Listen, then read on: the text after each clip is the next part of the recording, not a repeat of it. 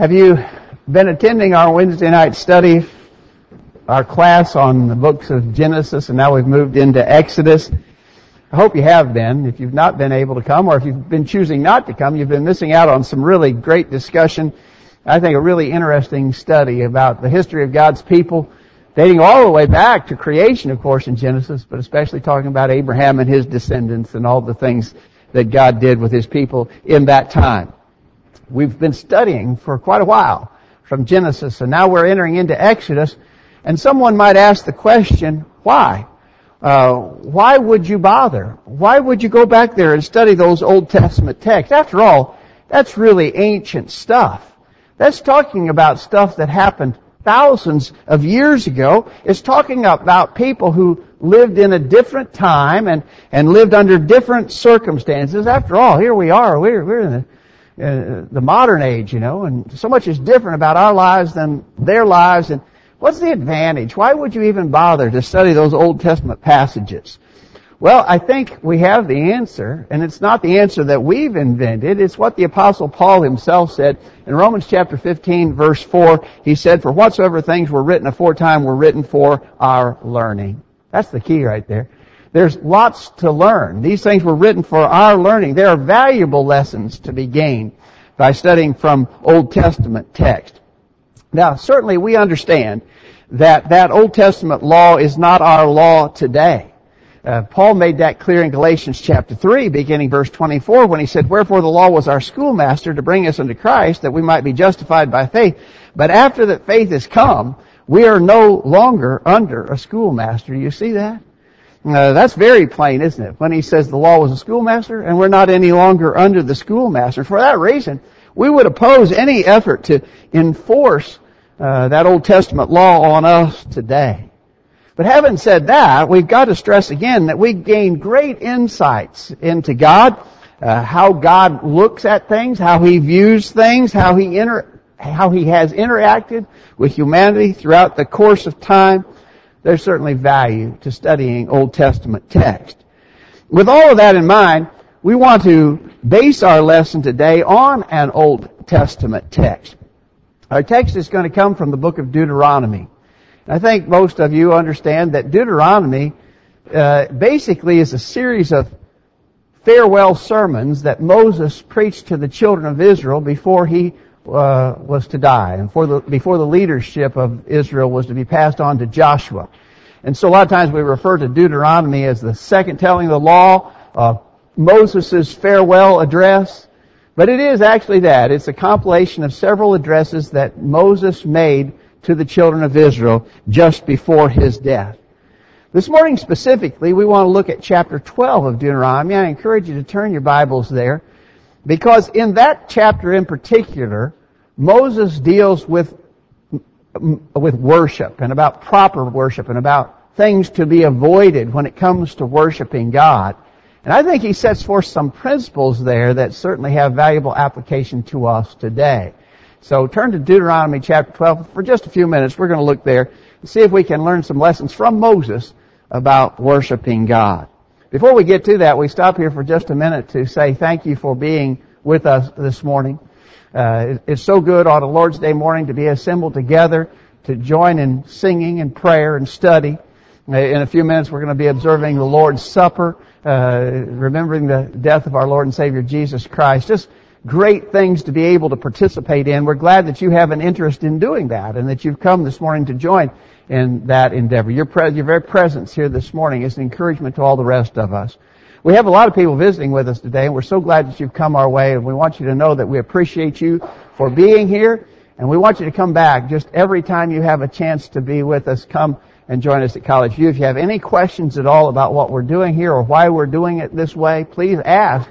We'll try to give you a Bible answer. We believe that we have a duty to do that, to give a book, chapter, and a verse, a thus saith the Lord, if you will, for all the things that we do here at College View. So if you have any questions, by all means, please ask them. Thanks again for being here today.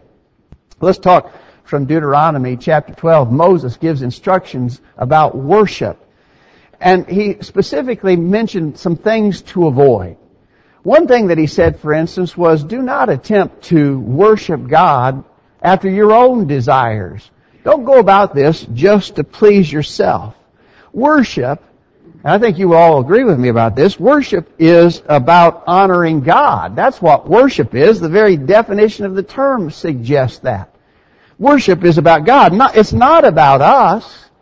And it's therefore not about what we like or what pleases us or what we want.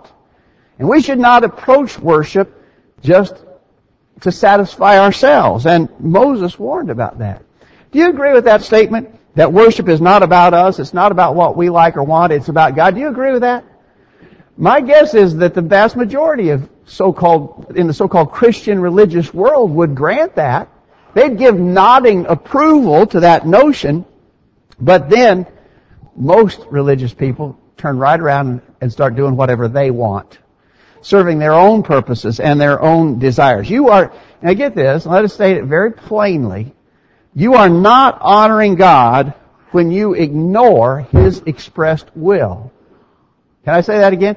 You are not honoring God when you don't do what He says, and when you disobey His commands and you do what you want. That's not honoring to God. Worship should be about honoring God. And that being the case, we should not attempt to worship after our own desires.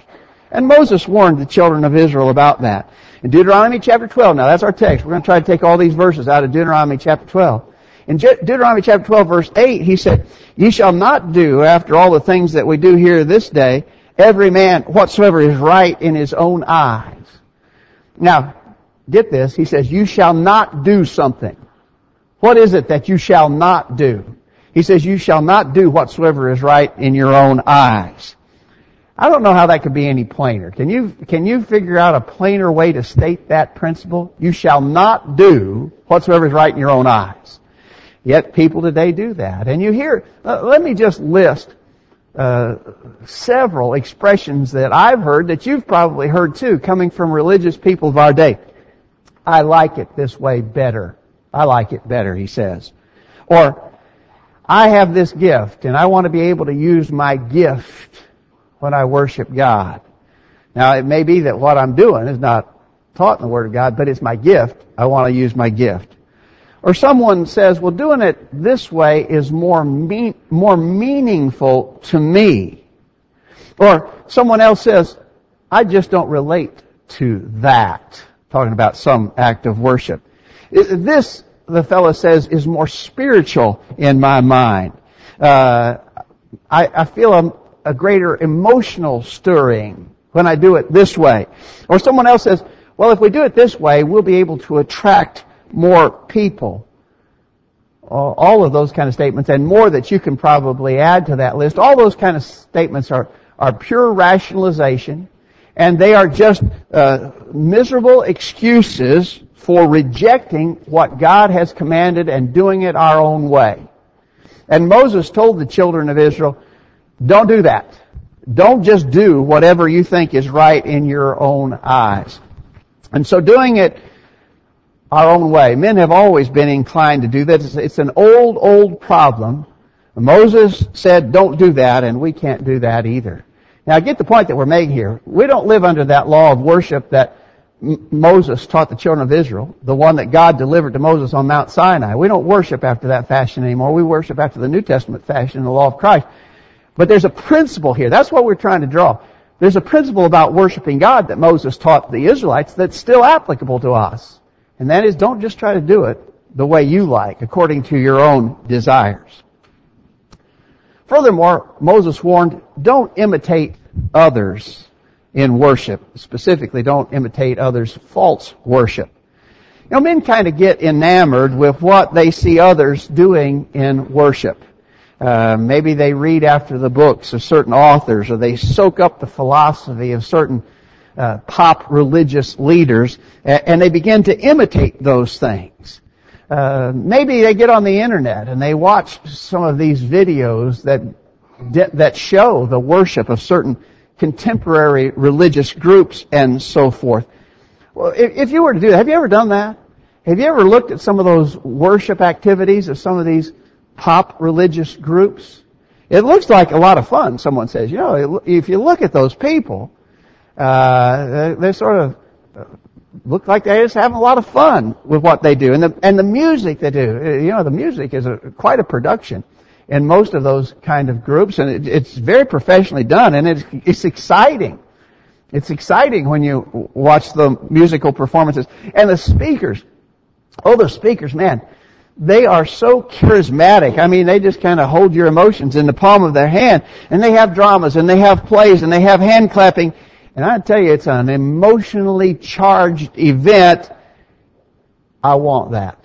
I want us to do like they're doing. Let's imitate that. That looks so good to me. And so the imitation begins. What did Moses say about that? Moses said, don't try to imitate these false religions around you by what they do. Deuteronomy 12 again. Begin reading with me in verse 1. This problem of imitating false religious practice is not a new thing. Moses warned about it. He says, these are the statutes and judgments which ye shall observe to do in the land, which the Lord God of thy fathers giveth thee to possess it. All the days that ye live upon the earth, ye shall utterly destroy all the places wherein the nations which ye shall possess serve their gods, upon the high mountains, upon the hills, and under every green tree. And ye shall overthrow their altars, and break their pillars, and burn their groves with fire. And ye shall hew down the graven images of their gods, and destroy the names of them out of that place. Okay, hang on there just a minute. We're going to go to the next verses here in a minute, or some later verses in the chapter in just a minute. What's Moses telling them to do? He said, I want you to wipe the whole idea of that kind of worship out. I want you to completely destroy it. I want you to tear down their places of worship. I want you to destroy their altars. I want you to get rid of it completely. Well, why, Moses? Why is that such a critical thing? Why would you stress that so emphatically? These seem to be pretty emphatic words, don't they? Get rid of that altogether. Well, he goes on to explain. Skip down to verse 29 in that chapter. He says, when the Lord thy God shall cut off the nations from before thee, whither thou goest to possess them, and thou succeedest them and dwellest in their land, take heed to thyself that thou be not snared by following them, after that they be destroyed from before you, and that thou inquire not after their gods, saying, how did these nations serve their gods? Even so will I do likewise. Thou shalt not do so unto the Lord thy God, for every abomination to the Lord which he hateth have they done unto their gods. For even their sons and daughters they have burned in the fire to their gods. You get the idea now, don't you? In those first verses we read, verses 1 through 3 of the chapter, he says, I want you to tear down. I mean literally, physically tear down their places of worship. I don't want any of that left. But here in these last verses, he explains the reason why. He says it could become a snare to you. He says, I don't even want you to inquire about that. I don't want you to even be curious about what they did. Everything they did is an abomination to God, and I don't want you to have any part of that. Don't imitate them. He says the danger is you'll inquire saying, how did these nations serve their gods? Maybe I'll do the same thing. He said, I don't even want you to ask about that. I do not want you to imitate the things that they did. Clearly, Moses understood that there was a temptation to follow after such false things. Unfortunately, history says that the Israelites did imitate the false religions of the people of the land because they didn't follow through with this right here. They didn't follow through with completely destroying that idolatrous worship in the land. Think about this for just a minute. Again, what we're trying to do is draw parallels here. Think about this for a minute. The Canaanites, the people that the Israelites were going to displace, right, when they took the Promised Land, the Canaanites probably really liked what they were doing. Don't you imagine that they did? In fact, don't you imagine that's why they worshiped the way they did? Because it was very exciting to them, that it was carnally pleasing to those idol-worshiping people. They really liked it. But God said their practice was a complete abomination to Him. It made Him sick. It was putrid to Him. And He didn't want His people imitating them at all.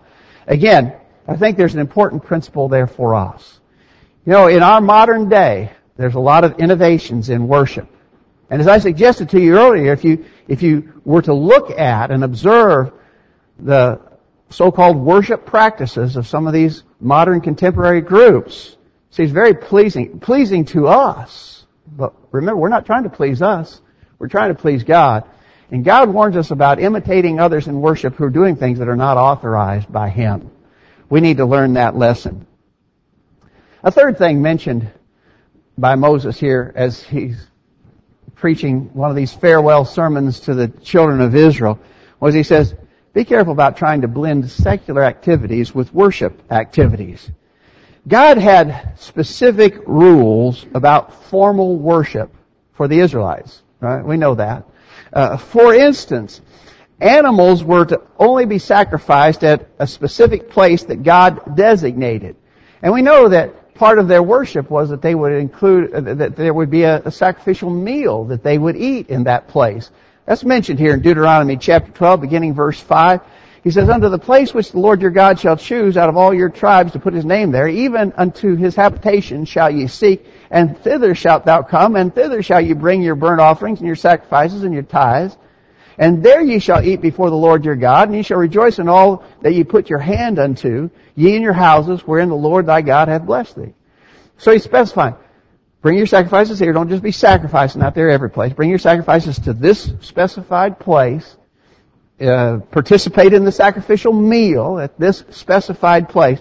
Notice again in verse 14.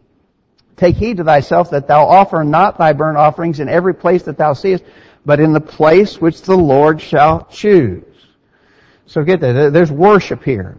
And the worship is to be done this way. This is worship. This is a worship thing. Do it this way. Now notice, in the chapter though, he specified that there'll be other times to do other things. In verse 15, for instance, right after he said, you just worship where the Lord says, just at this place. But in verse 15 he says, notwithstanding thou mayest kill and eat flesh in all thy gates. Whatsoever thy soul lusteth after, according to the blessing of the Lord thy God, which he hath given thee, the unclean and the clean may eat thereof, as of the roebuck and of the deer. Wait a minute. Now he's saying, well, actually you can kill and eat anywhere you want. We just read, he said, you just bring your sacrifices to the place that the Lord designates. But here he says, but otherwise you can kill and eat out there any place you want. What do you see there? Don't you see that there was a designation between what they did in worship to God and what they might do in their everyday activities?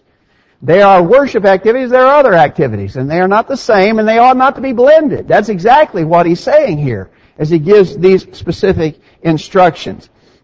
Really, this is important. And I think we really got to get this point. There's an argument that is made by some people these days that everything we do is worship to God in the broad general sense. Think about that for a minute. Is everything we do worship to God? Well, depending on how you want to define worship, if worship is offering honor and glory to God, reverence and devotion to Him, then in this very, very broad use of the concept worship, then you could say everything is worship. Well, what people do, though, is then they take that and then they try to apply it to formal worship. And they say, since everything we do is worship, then we can do whatever we want to when we come together to worship. You know? I'm out raking my leaves. I'm worshiping God in the process of raking my leaves, someone says. Well, are you worshiping God? Well, in a sense, you're honoring God as you do that work, and you do it in a good way. You're dressed modestly. You're not cursing under your breath every time you have to pile up the leaves. In a sense, you're honoring God by the way you rake your leaves. Someone says, raking leaves, therefore, is worship. Everything we do is worship. That means that when we come together to worship corporately, everything is worship.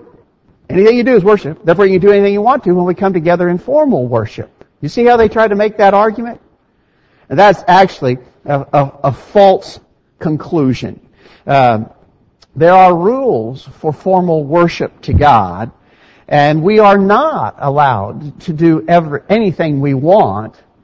We can only do that which is authorized by God when we come together to worship. And so, in this interesting chapter, I think, Deuteronomy chapter 12, Moses really warns them, don't try to blend that line between secular activities and formal worship to God. I think men today would do well to hear that same warning. Well, finally, one last thing to point out. Moses warns them about adding to or taking from what God has commanded. Throughout the whole book of Deuteronomy, and as we said, sort of a compilation of several farewell sermons that Moses preached, Moses emphasized the importance of following God's commands. I mean, that's repeated over and over again in the book of Deuteronomy. If we counted right, over 100 times in the book of Deuteronomy, God's commands, or the word command, or some form of that word command, is found in the book of Deuteronomy. Obviously, there's a whole lot of emphasis on what God commanded. here in chapter 12, he ended this section on worship by saying in verse 32, "What things soever I command you, observe to do it. Thou shalt not add thereto, nor diminish from it." Need any help understanding that? He says, what I've commanded you to do, do that. Don't add to it. Don't take anything from it. That's pretty plain, isn't it?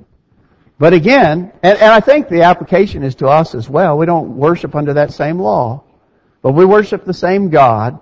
And the principle that he sets forth here is, do what I told you to do, and don't add from it, and don't take anything from it. But today, of course, that's almost totally ignored by people in the religious world.